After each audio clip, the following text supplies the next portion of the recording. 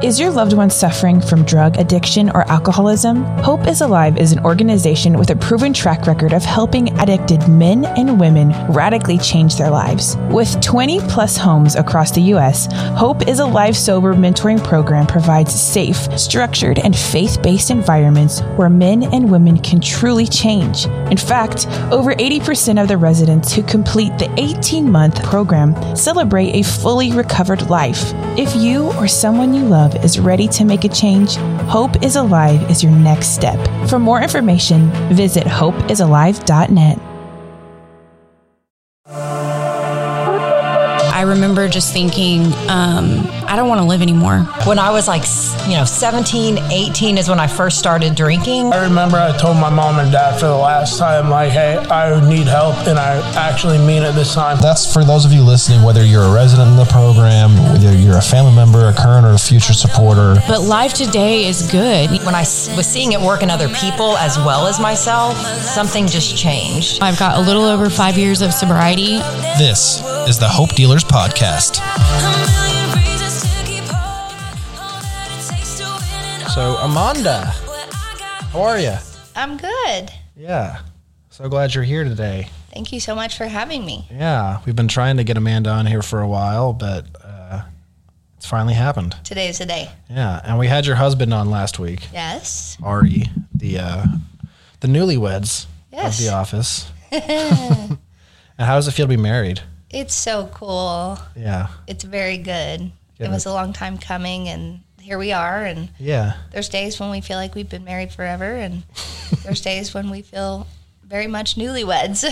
Yeah, for sure. I would think you would want to stay in that newlywed area for as long as possible. Yes. Just because, just to keep those sparks flying. Yeah. It still feels new and fresh and fun right now. Yeah.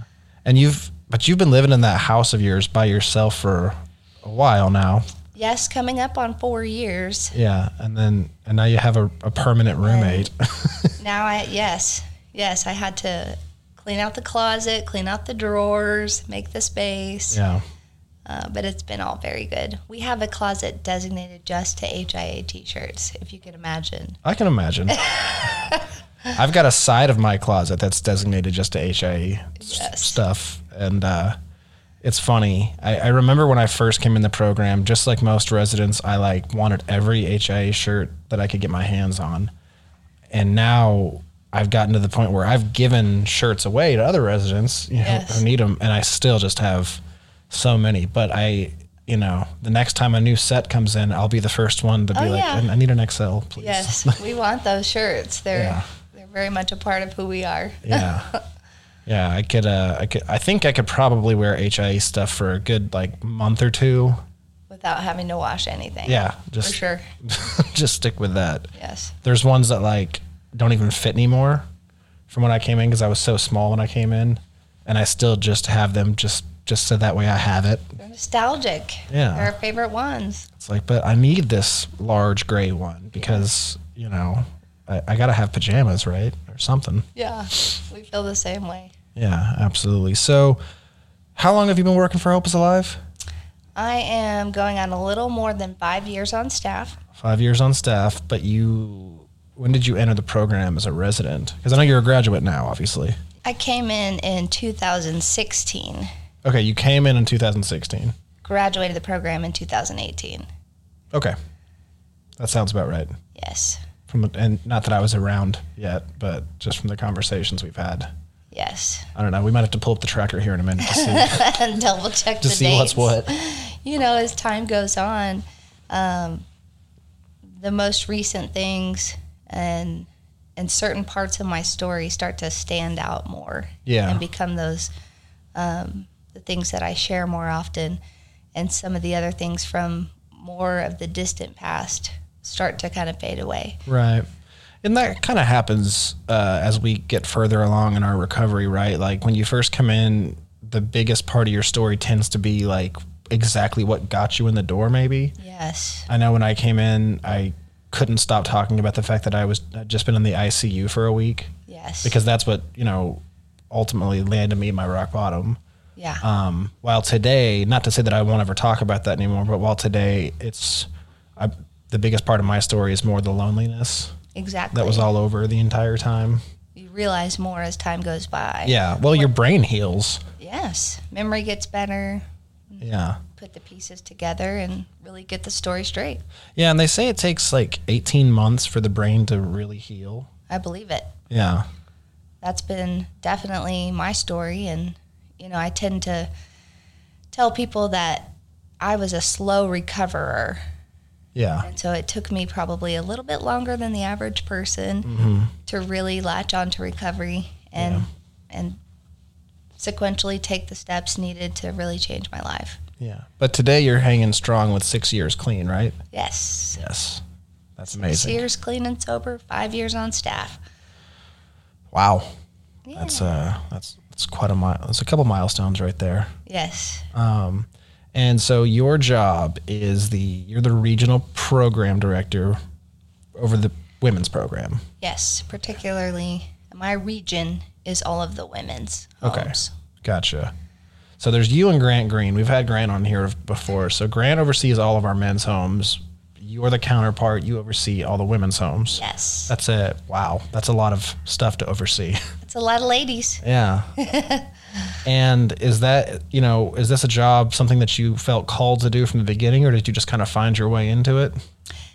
A little bit of both, actually. You know, when I look back, again, this is in looking back, but I always had a heart for people, kind of a knack for talking with people, understanding things in different ways, and very much a God-given gift of teaching. Yeah. That my parents and my family identified when I was a very little girl. There's stories about me taking my little sister, who was 3 years younger than me. I would have, we would bring all of our school books home in elementary school, and I would teach her what I was learning in school. Oh, wow. I think we laugh and say she learned long division when she was 3 years old, but Because you were getting her ahead. I was getting her ahead in our playhouse in the backyard. Yeah. And so I always kind of had this innate ability to teach and impart to others knowledge. And so that was there from very early on. Of course, in my addiction years, all of that was lost. Sure, falls by the wayside. Yeah, felt useless. But I think those gifts and talents were there inside of me. Now, when I got clean and sober, I said to God, to myself, and to anyone around me, I don't want to be around any other alcoholics or addicts ever again. Okay. I walked out of treatment saying that. And Why do you think that was? what I felt was they're too much like me. So it's like a reminder. Yes. And I was chaotic. I was sad, and lost. And so I didn't want anything to do with that. Right. And so I think when I came to Hope is Alive, God restored that in me. You know, this is not a chaotic life. You are not hopeless. You're not sad. And so as things turned, and you know what we do at Hope is Alive using the HIA recovery model is restore people back to their true selves, Yeah. but not going backwards. We're going forward. Right. And what are you going to do with your life now? And so as I was understanding that at the same time, an opportunity presented itself for leadership. Yeah. And, you know, I truly felt in that moment like, me? You know, I'm a drug addict just hanging on by a thread. You want me to step into a leadership role? But I knew enough to just say yes. Sure. And I was interested, and so I gave it a try. And it was just step after step after that. So I've had several roles Yeah. at Hope is Alive. Yeah. I mean, you didn't come in the door and they were like, all right, you're going to oversee every single woman in the program. No, no, it started very small and has grown. Yeah. But I think a big part of me having that God instilled gift of being a teacher has given me enough ability to watch what's going on around me and really learn everything that's going on. Plus, my heart for women who are just like me. I wanted, you know, to help somebody else. Yeah. In the same way that I was helped, because I felt like there was no hope for me. Right. Like this was never going to work. And to have that feeling and then to see your life changing, is wow. Yeah. And so I thought, if I could do, help somebody else do that, I'm in. Absolutely. And I think that's where God's call was on my life, because that didn't come from me. Obviously, I walked out of treatment saying, "See you guys." Right. And so I think that's where I really feel like it was a calling from the Lord. Yeah, absolutely. And I mean, I like what you said about how it wasn't you, because when you walked out of treatment, you were like, I'm so done with this. I don't want to be around this anymore. I think a lot of us, when we finally surrender and let God work in our life, a lot of stuff like that can happen. I've talked about it a few times when I was laid up and I was really sick there at the end.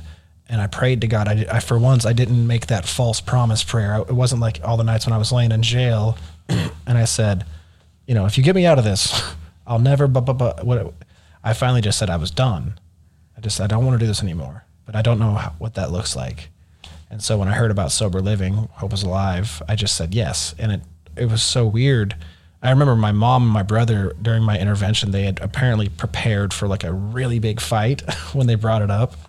And they had, they had all these things in their back pockets ready to throw at me. And as soon as I said, yeah, I'll go, they were like, oh, really? Okay. We didn't see that one coming.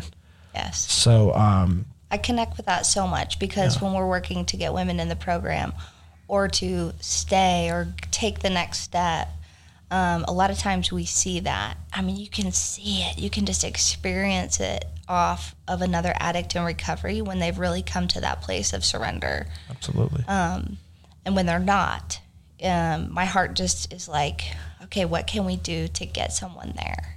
Right, because, and we talk about this really every week on here, like nothing really matters if they don't want it. If they're not ready to take that step, then everything else, it just kind of doesn't matter.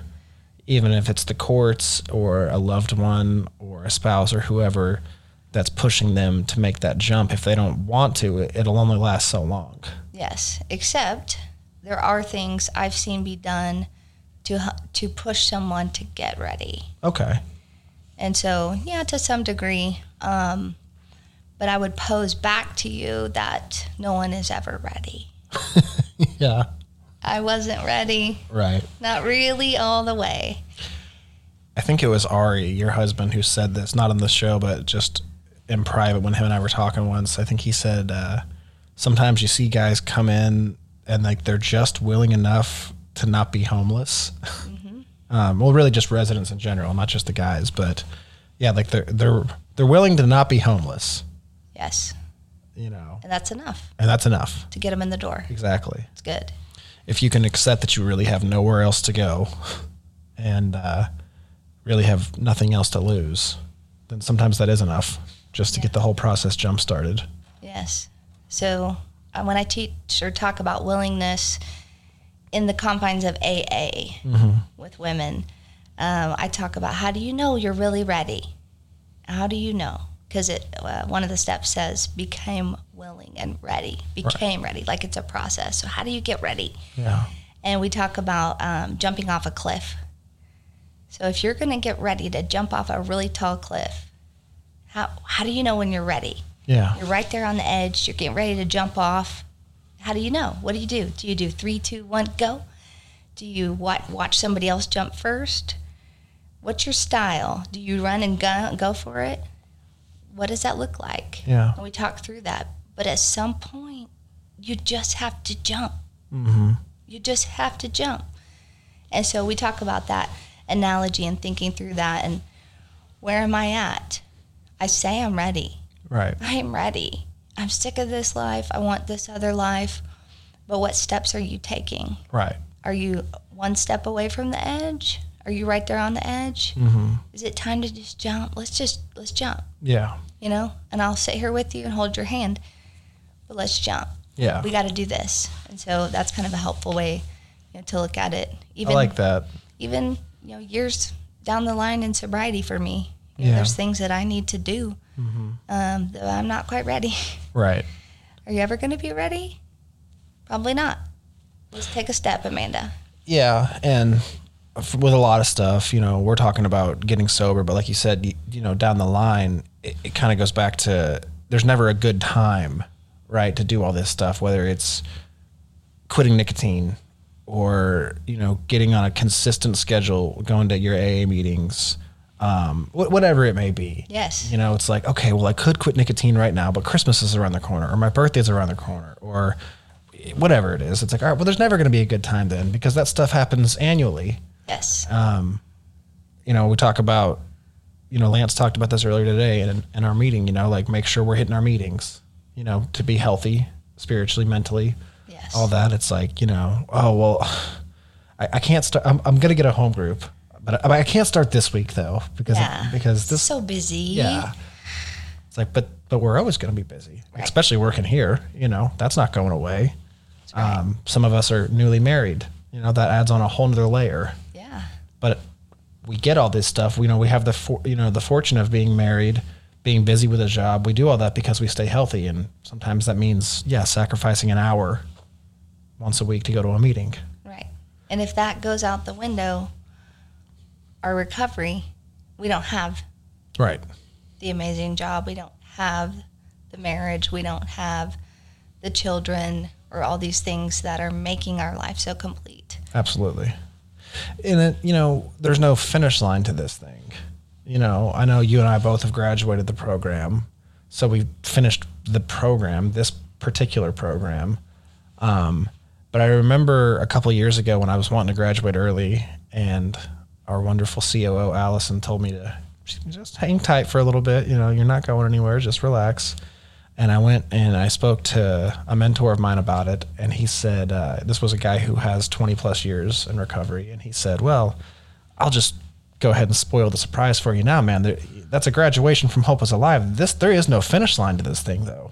This goes on forever. Yes. There's never a day that you can wake up and you're like, I did it. Yeah. We hit certain milestones. We get a year, 2 years, whatever. But all that's just little accomplishments along the way, right? Yes. I think I needed that. I really needed that the first year, maybe 2.5 for me, because 2.5 was a big deal because I had previous sobriety up to 2.5 years. And so I needed that big push and to talk about how big of a deal 1 year was. Right. And then 2.5. But then, for me, like you're saying, there comes a time of settling. Yeah. Of saying, my life is going to be as good as I make it. Yes. Every year. Right. Every time. All the time. Yeah. And so there's nothing to chase anymore, which I think is, as an addict, a little bit devastating, because I liked the chase. That rush. But then also at the same time, as time goes on, it's very calming because we begin to crave stability. Yeah. And consistency and regularity in our lives. Absolutely. And so there's also a sense of calm to that, knowing that, this is how life is and it's in my hands. Yeah. I mean, I've talked to guys before that are within the first 6 months to a year of it, and there is that question that they might have is this it? Like, is this what I'm fighting for? Is to be able to watch TV and go to the mall every other week, and maybe I can get a girlfriend down the line or whatever it may be. And I say the same thing. It's up to you. Your life is what you make it. Yeah. What do you want? Yeah. But you get to be clear-headed while you're doing it. Yeah. And you can do anything. Anything. I mean, a couple of years ago, I'd say about 2 years ago, I had resigned to think, my life is amazing. I don't need anything else. I'm not interested in a partner. Mm-hmm. I don't think I will get married. And that was perfectly okay. Right. For me, I was in a peaceful place. Yeah. Like, my life was great. Mm-hmm. And then God began to work on my heart. And I realized I did not want to be alone. And my heart was softened, and along came Ari. I mean, it just kind of happened like that. Bing, bang, boom. Yeah. And so that was beyond my wildest dreams. Yeah. Because I'm telling you, 2 years ago, I thought my life was the chilling, best it could ever be. Yeah. Right. And so, I would say it does get better. Yeah. It's better and better and better.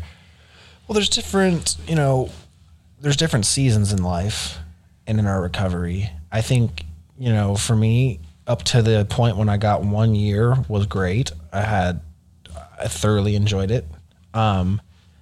It was a fun first year. I worked really hard, but I was also just really happy and having fun in this new life. Year 1 to 2 was brutal.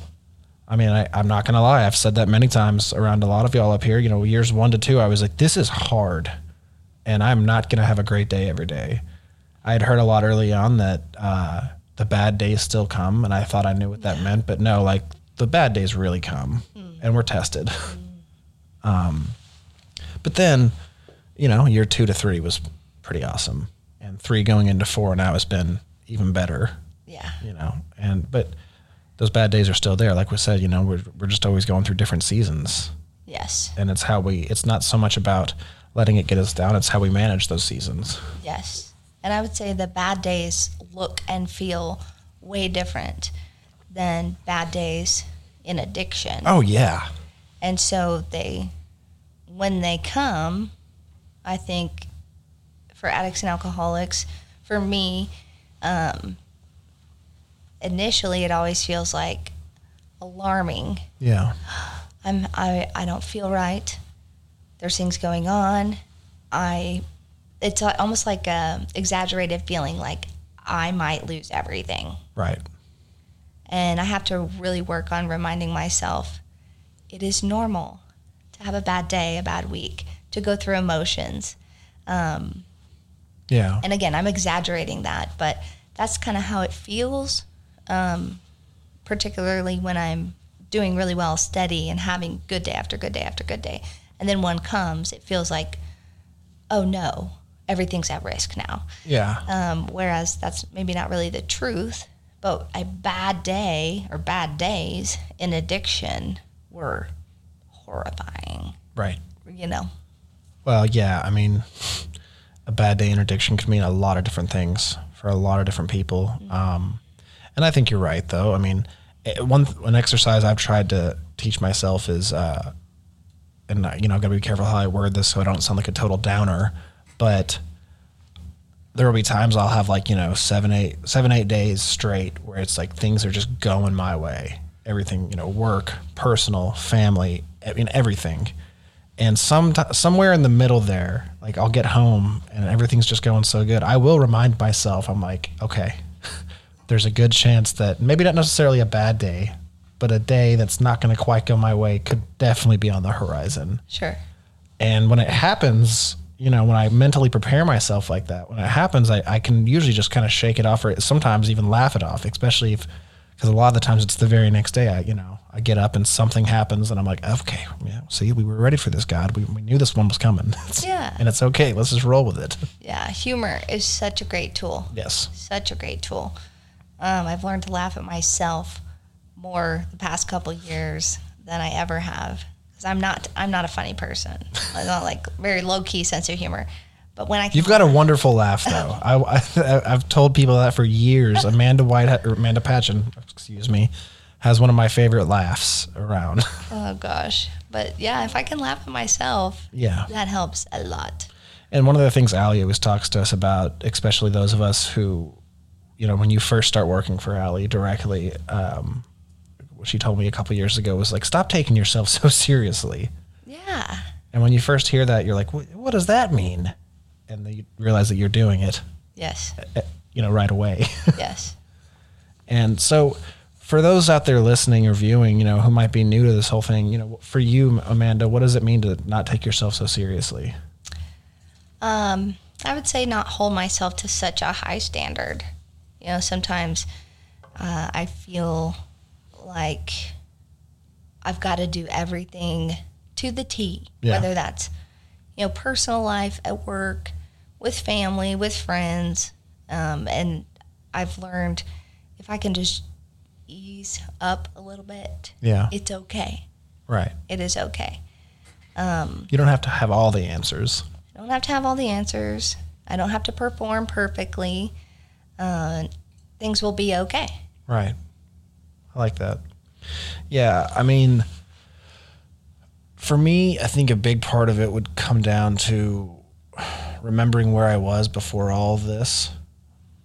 You know, I think it was a couple all staff retreats ago, we talked about it. And I was like, I had this realization that, there was a lot of people around me that just, it seemed like they were just progressing so much faster than me. And that was just me really being in my head. But I had to sit there and be like, there was a point in time when all I wanted was to get a bed at Hope is Alive. At no point when I was filling out my application to come to Hope is Alive was I thinking like, oh my gosh, I hope I get house manager out of this. Right. Or I hope I get to go be on staff. Now, those blessings did come true, and, God be the glory. But no, we were coming here just to maybe give life a shot. Yes. That was the goal. I hear a lot of gratitude in that. Absolutely. And that helps me a lot too. Is just looking around saying, this I'm so grateful for. This person I'm so grateful for. This is where I am. This is the truth of what's going on, rather than getting outside of myself and really far ahead or something. Right. Letting my fear run away with myself. Just going back to, hey, everything is great. Yeah. It's okay. Yeah. It's working out. It's going to work out. Absolutely. And, for our residents who might be watching this or listening, the same can be said for a lot of folks who in the program who are trying to graduate so quickly. And they don't even know why. You just kind of get to this point where you're like, well, I guess it's time to graduate this thing.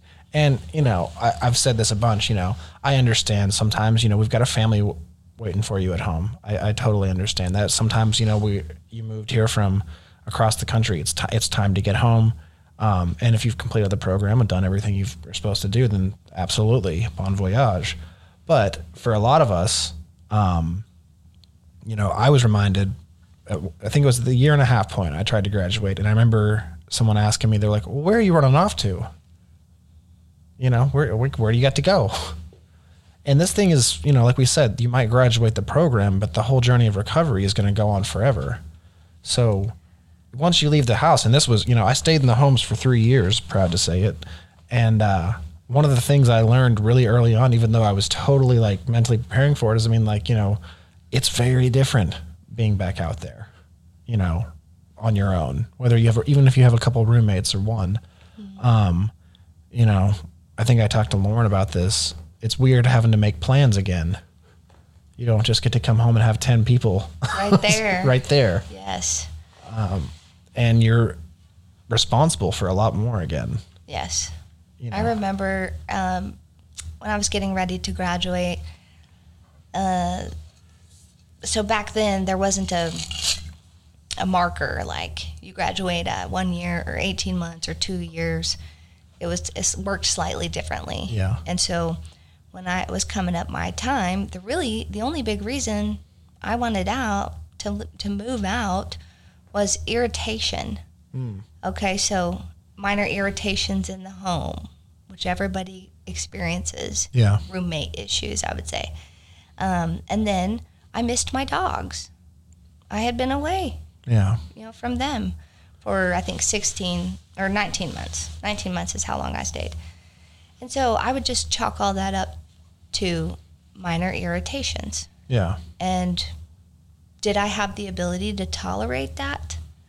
Could I tolerate frustration and irritation for another month? Or was I going to let that be something that would make me throw my hands up and just move out? Well, if that was going to make me throw my hands up and move out or press it, that's an indication of what I'm going to do the following month, the following month, the following month. And that was really scary to me because the kind of addict I was at the end, the last few years, on heroin, not able to stop, even in and out of treatment centers, using in treatment centers, I needed to be really sure before I left Hope is Alive, the homes, that I wasn't going to fall back into the same or similar trap. Absolutely. And so I was scared. And so I set up a ton of protection mechanisms before I moved out. But I understand that feeling. It's time. I've done it all. I got to go. But I would really caution people to look at their ability to tolerate frustration. Yeah. Get that down. Yeah. Because when you move out, like you're saying, it's a different deal. Mm-hmm.